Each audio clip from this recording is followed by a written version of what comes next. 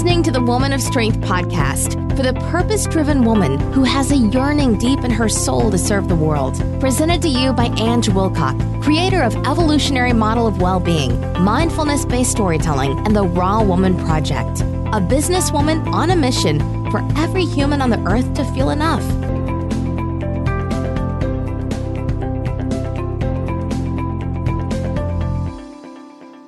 Hi and welcome to another episode of Woman of Strength. And as I always say on every one of these interviews, I've got yet another amazing woman that I'm going to be interviewing today. And this lady is called Darly Rivera.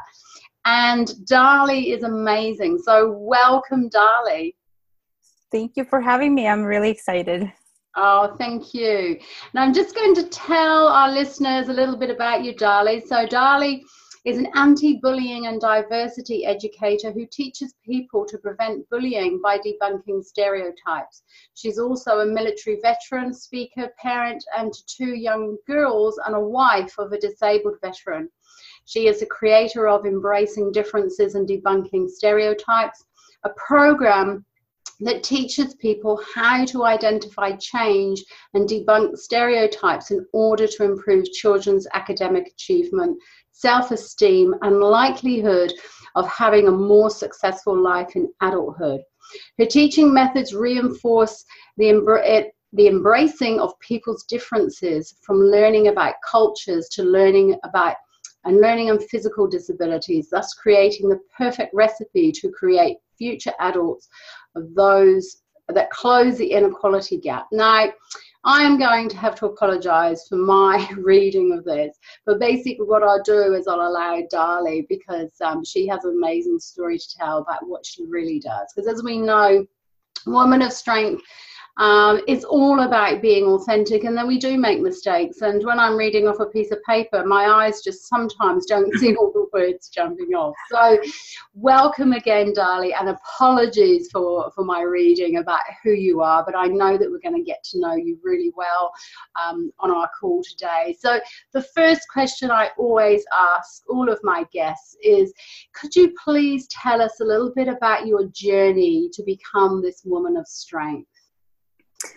Well, don't worry about the reading. You did better than I would have done reading it.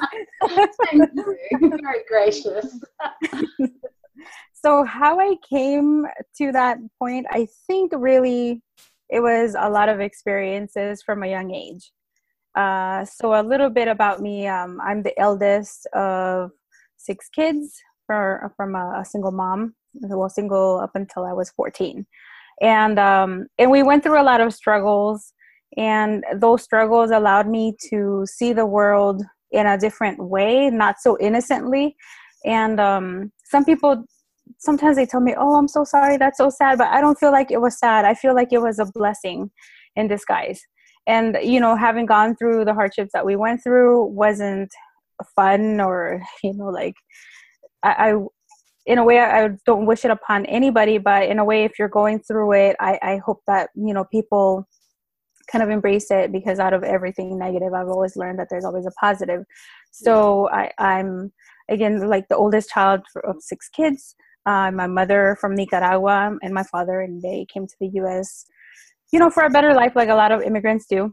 And unfortunately, my dad was very violent and abusive.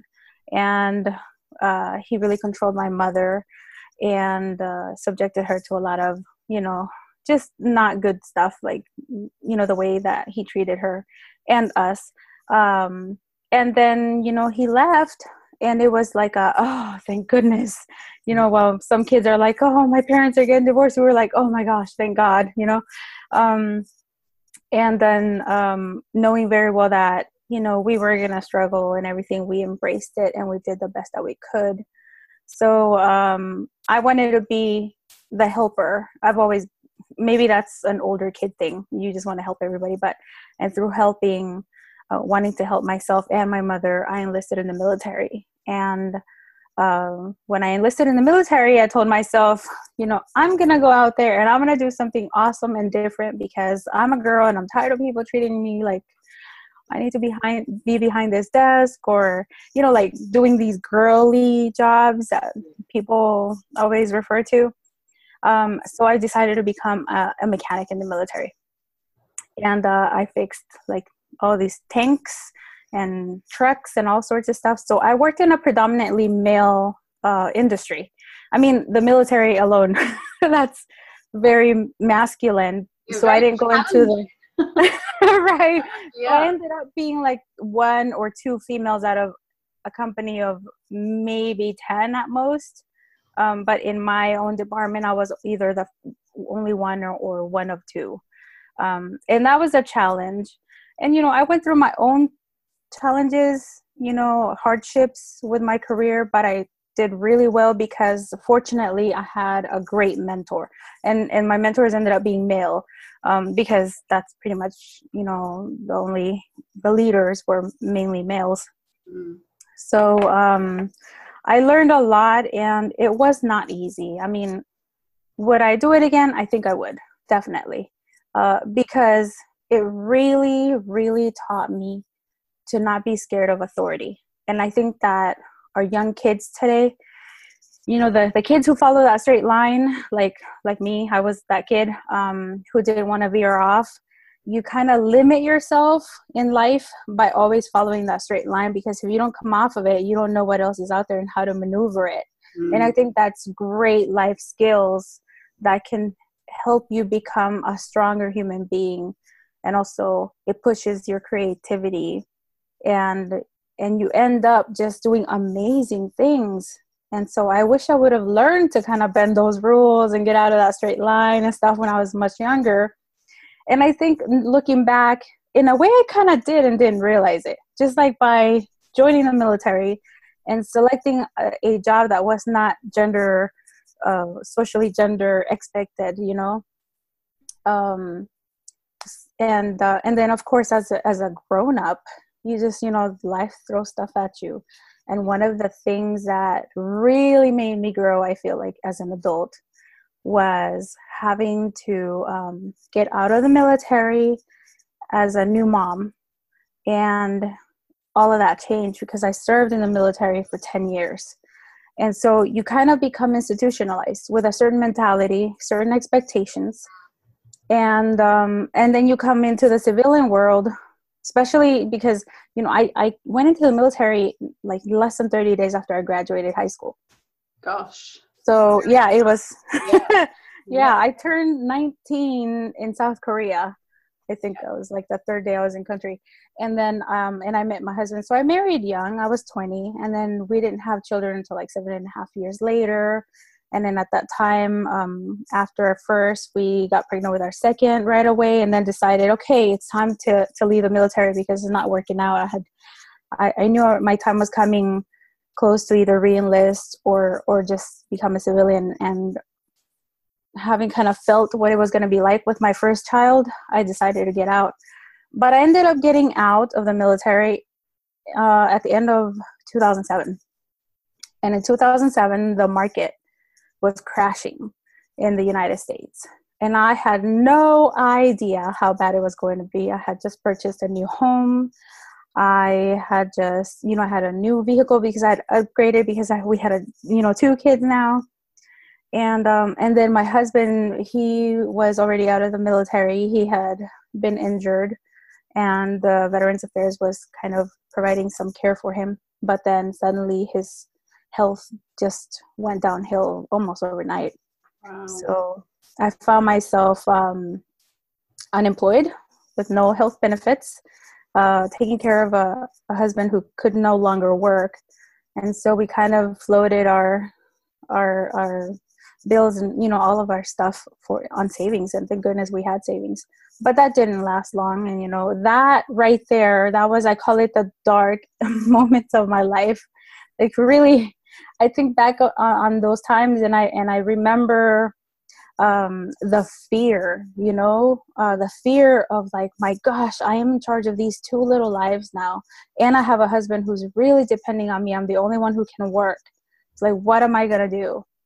And then suddenly you just start doing things. You let your pride go, and you just do what you have to do, you know? So I ended up, I would do side jobs because right before I left the military, my husband was a realtor. So he was making great money because the market was great. And of course, then the market started crashing and we started seeing his profits, you know, decline a little bit, but it was still okay. And then I was doing it part-time with him. But then when I got out by that time, because I got out October 2007, it was looking really bad. And then I had these 2 new babies. So from going to being an agent, I went to cleaning the foreclosed homes for other realtors. Yeah. Because nobody was, you know, homes were not selling and people were afraid. And I started doing real estate consulting for those people who were trying to save their home. And then we ended up, you know, in that same situation, having to save our home. So all of these things just give you strength and you don't realize it at the time. Yeah. And then somehow... Yeah, sorry, I was going to interrupt. I was going to say it's like, you know, that whole event, but well, the accumulative events that happened, it was sort of like you having to press the whole reset button on your life, reevaluate everything and start from a neutral place again. That certainly takes a lot of strength and a lot of inward looking at, you know, what's key in life, you know, where's my value base, what's important to me, and you went out there and did it. You know, you went out there and did the absolute necessities to help and support your family. And so you talked a bit before about, you know, you had a mentor. Is this something that you'd learned or role modeled from your mentor, or was this just something else that was really guiding you to do this? I think as a kid, I remember my mom always telling me, listen to old people. I know they're boring, but they have all the knowledge. Yeah. And I would, and I thought, oh yeah, you know, they're pretty interesting, you know, very, very old people. I would purposely seek out like somebody's grandparents or great grandparents and just ask about, you know, what did you do when you were younger? And I'd always learn something. So I think that throughout my life, I've always kind of gravitated to the one person who would kind of stand on the sidelines and tell you, hey, you shouldn't do that or whatever. And I think that they noticed. And these people always came to me, and yeah, like one of them, Chief Vasquez, I'll never forget him. He pulls me off to the side and he was like, Rivera, don't you dare get pregnant. You tell your husband you cannot have children right now. You have to build your career first. And I thought, what is this man talking about? I mean, we know each other, but we don't know each other, you know? Yeah. And then he would say, that nice car he's driving, stop that crap. He said, those rims and all that luxury stuff, stop it. You need to go out and buy a house. And I was 23 at the time. And I thought, this is crazy. Me, 23, buying a house. Come on. I lived in government housing because my mom needed the help. Yeah. You know, like, I'm not going to buy a house. That's crazy. But then the idea stuck. And then I started looking into it. And then right after I turned 24, I had purchased my first new construction home. Wow. And I was like, whoa, what just happened? You know? And I also came up the ladder in the military because he would tell me, you need to study, stop. And I remember pregnant females would walk around throughout the base, and he would tell me, you see a pregnant woman, you turn around, don't even drink out of that water fountain they just drank out of. Like, you know, he was amazing. And I was lucky that I was stationed at that base for 5 years. So I had him for about 5 years until it was time for me to move on. But, and I've done that. Do you think he saw the potential in you that was maybe different to other women that were in the military? Yes, I definitely think so, because we had a department where it was predominantly females, and I noticed he wouldn't really go around and speak to them the way he spoke to me. And I remember asking him, like, why me? And he said, because I know you can. That's all. And that's good enough. So just stop asking and do it. And he was very, very blunt. And in the military, you have to keep a certain appearance and a certain weight. Yeah. And would walk around, and he's like, Rivera, you're getting fat. go run extra miles. I was like, that's so mean. But I was like, okay. But I would do it. It wasn't an insult. It was, oh, he's So was it motivate? Like, did you see those sort of derogative comments as a motivator as opposed to something? Yeah, definitely. And they never felt like a derogatory comment. Yeah. I knew that it was like, because of the tone and his facial expressions, you know, his body language, it was always like, hey, don't get caught up, you know, in that, we called it the line of shame, because you had to get like measured for your body fat content, and it was just horrible. But it was like, if you were on that line, and unfortunately I was always on that line because my body was very deceiving. I weighed more, but I always was a lot leaner and stuff. Yeah. So but he would always tell me, you know, it's okay if you're in that line of shame, but you know, you're not fat, you're just, you know, built differently. And anytime I see you gain weight, you know, I'm going to tell you, because you're not going to be one of those people who, you know, does not meet the standard, because I know you can. So I know he definitely saw it in me. And you know, I feel like I was very fortunate, because I never really saw a lot of that. It was more like the mentors that I saw was more like friends hanging out. Yeah. And, you know, it wasn't really teaching something to another person. So when I became a senior officer, I ended up purposely, like, the one who got the most crap, who was told, you're not going to make it, you're sorry this or whatever. I was like, come here, let me help you, because I hated seeing people stigmatize somebody just because they didn't believe in them. And I understood that it was mainly because they were not as fortunate as I was. They were not lucky to have good role models around them.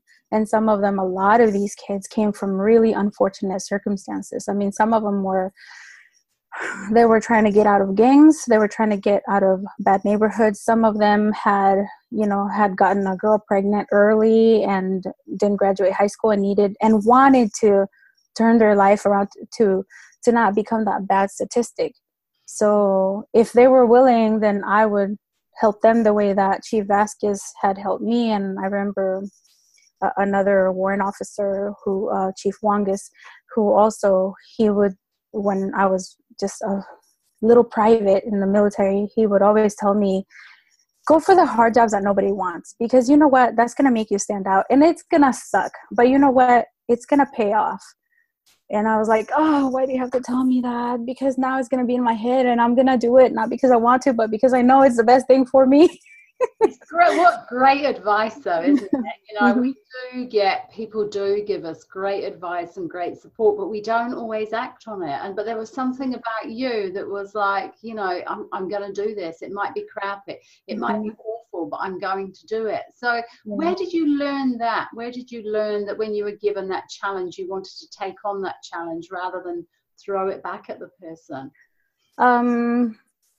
You know, I think it started in high school. My sister, the one that follows right after me, we're almost a full year apart, and we were very, very competitive.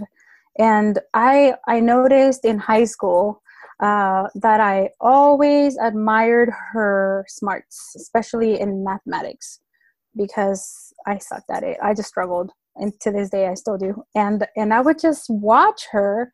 And I would see what she would do, and like, I've got to do what she's doing, because it would really get to me. Like, I have to be just as good, because I just have to.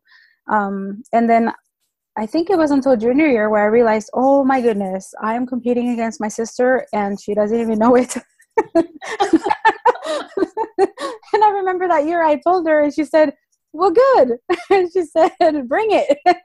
And so I realized, even in PE and physical education, if I saw a girl running really fast and she was ahead of me, I would just slowly start picking it up, and I would want to vomit on the side of the road or whatever, but I was like, I'm going to catch up to her, and I would. So I think it just, like, I was born with it. And then once I realized that I had that, I just didn't, I think I embraced it, not knowing that I had embraced it.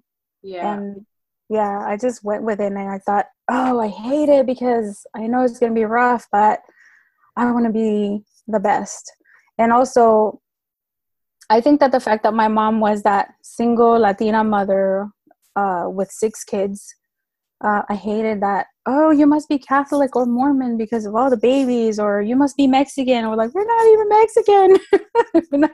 We're like, we're not even religious like that. Like, you know, we're not Catholic or whatever. But like, I hated the stereotype that came, the negative stereotypes with certain, I guess, labels that we were put on us. So I wanted to debunk them.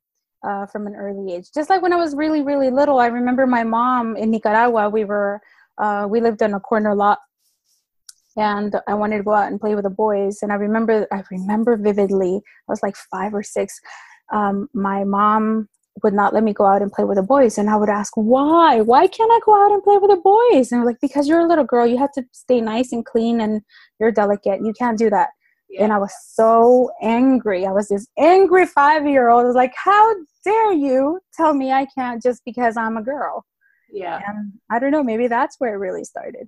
But it was from a very young age. And so that brings us up to today. So tell us more about what you do today. Because like I said, I stumbled a little bit at the beginning and people might be a little bit confused. So you can give us that clarity that I wasn't able to do. No problem. Happy to do so.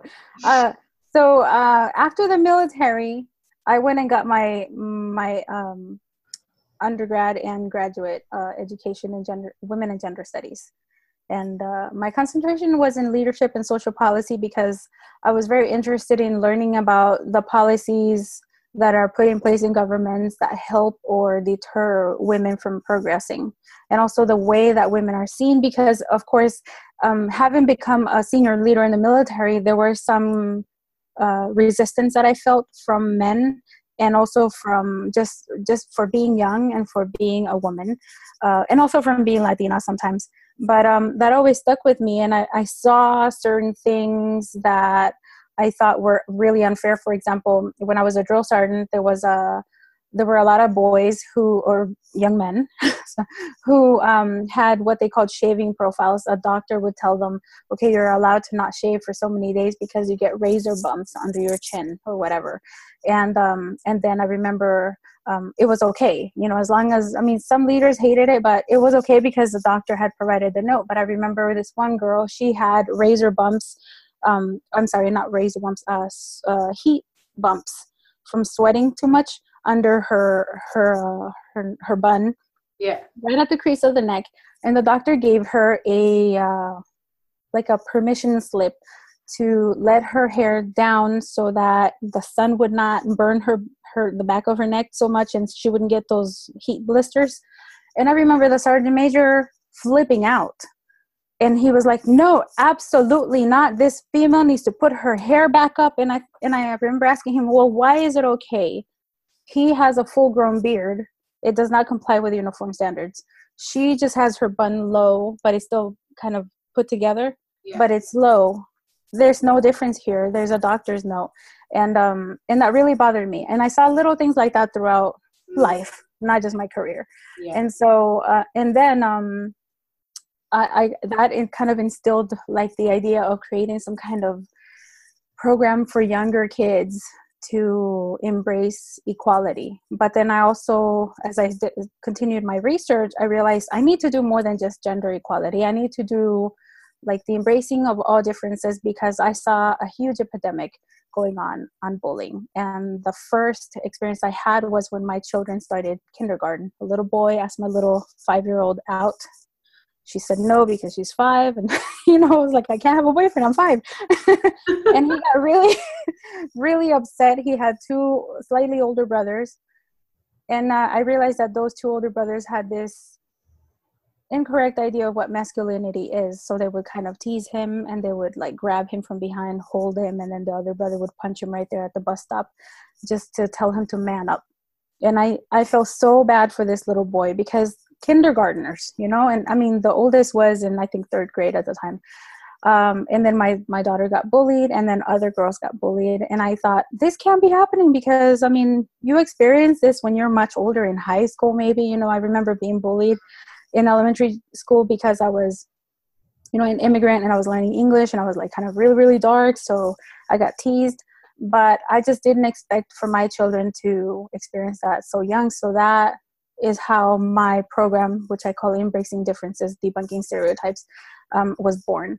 And I realized if you debunk a stereotype, you know, because kids hear it all the time through jokes, through television, through commercials, it's everywhere. It's in books, you know, everything. I mean, you know, so I decided if you can teach your children that this joke does not actually have truth in it, you know, then you can diminish or eliminate bullying, because kids will now understand it. Okay, I know why he wears a turban, or I understand why Philippe from France's accent is it's different than a Latin American accent. It's not that the European accent makes him smarter because he was able to learn another language, and then the Latin American child is dumb because they have an accent, you know. So these little things, and also teaching them language that subconsciously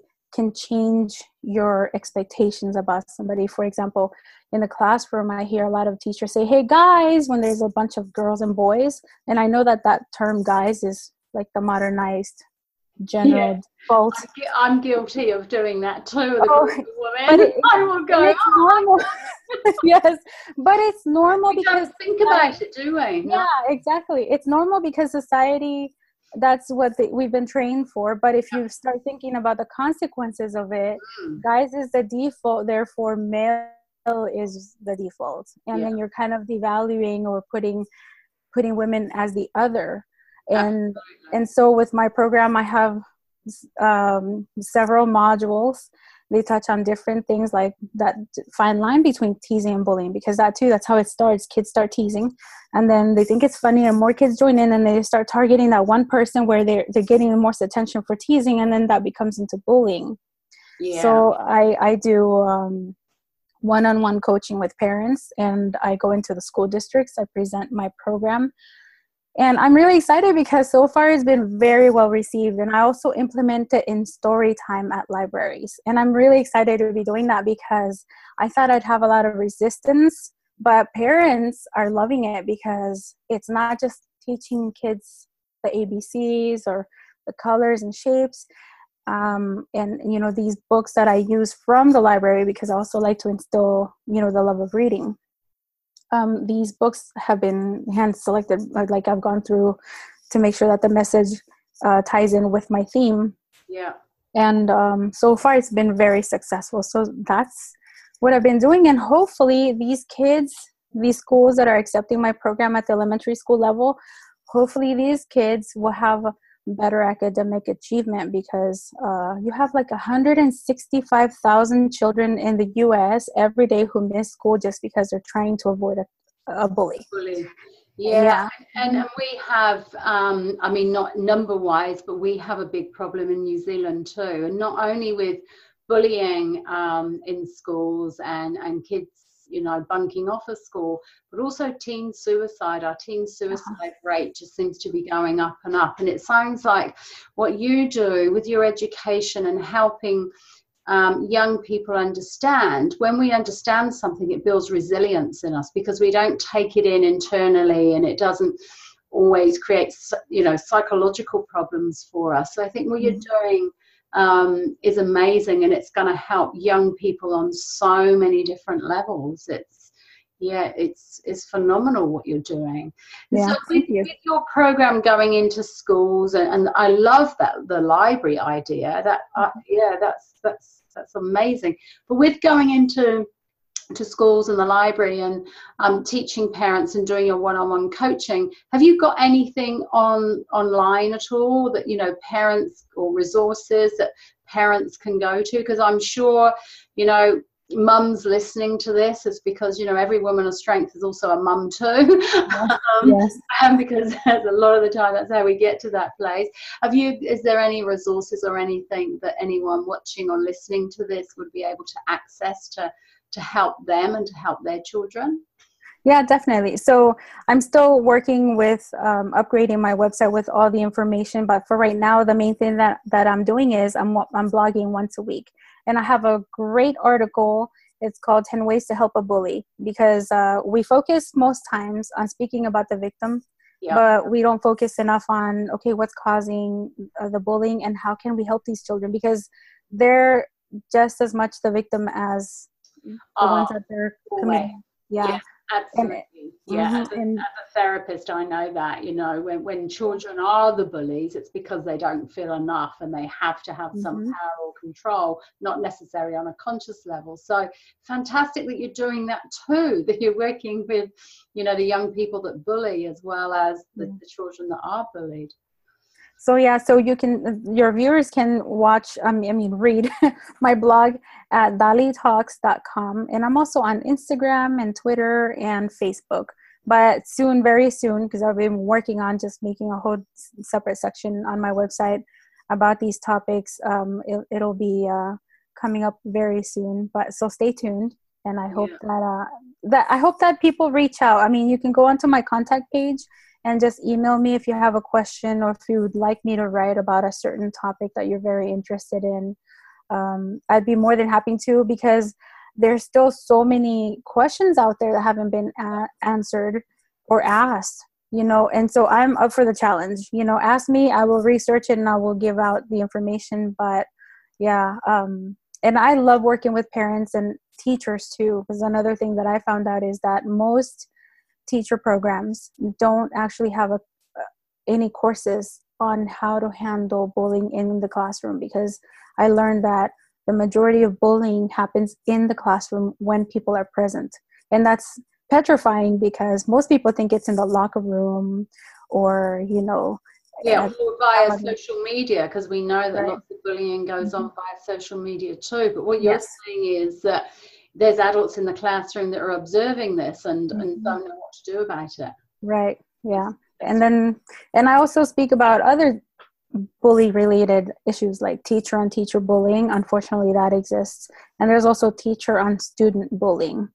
And it's really sad. A lot of them don't realize that that's what they're doing, because they don't understand the differences of a child. For example, a child who, say her name is Maria, and the teacher keeps insisting that her name is Mary. And the child keeps saying, hey, respect my name. I am, my name is Maria. And they're like, no, your name is Mary because you're in the United States. It's like, wow, you're really, really disrespecting this child just because you feel entitled because she's not a native, all sorts of topics. And, I love what I'm doing too, because I know that it's making a difference. And hopefully, they ask you, what is like your wildest dream? My wildest dream is for my program to catch on like wildfire throughout the U.S. And then to be able to help all these children. Well, how amazing it will be worldwide, because we have the same problems all over the world, don't we? Yeah, we should do, yes. So just remind us again, where can our amazing mothers that are watching and listening to this find you again? At dalitalks.com, and that's DALI, T as in Tom, ALKS.com. And I'm on Facebook, Instagram, and Twitter. Same Dali Talks, after the whatever.com. Thank you so much. And what you're doing is, like I said, it's amazing. So keep up this great work, because we need, resilient young people, because they're going to be leading our future, aren't they? And so people like you that are doing this wonderful work with them are just invaluable. So thank you, Dali. Thank you so much. You're welcome, and thank you so much for having me. This is very exciting. Thank you. Thank you for listening to the Women of Strength podcast. Please feel free to share the word with the women of strength in your life. For more information, go to angewilcock.com/enoughsaid.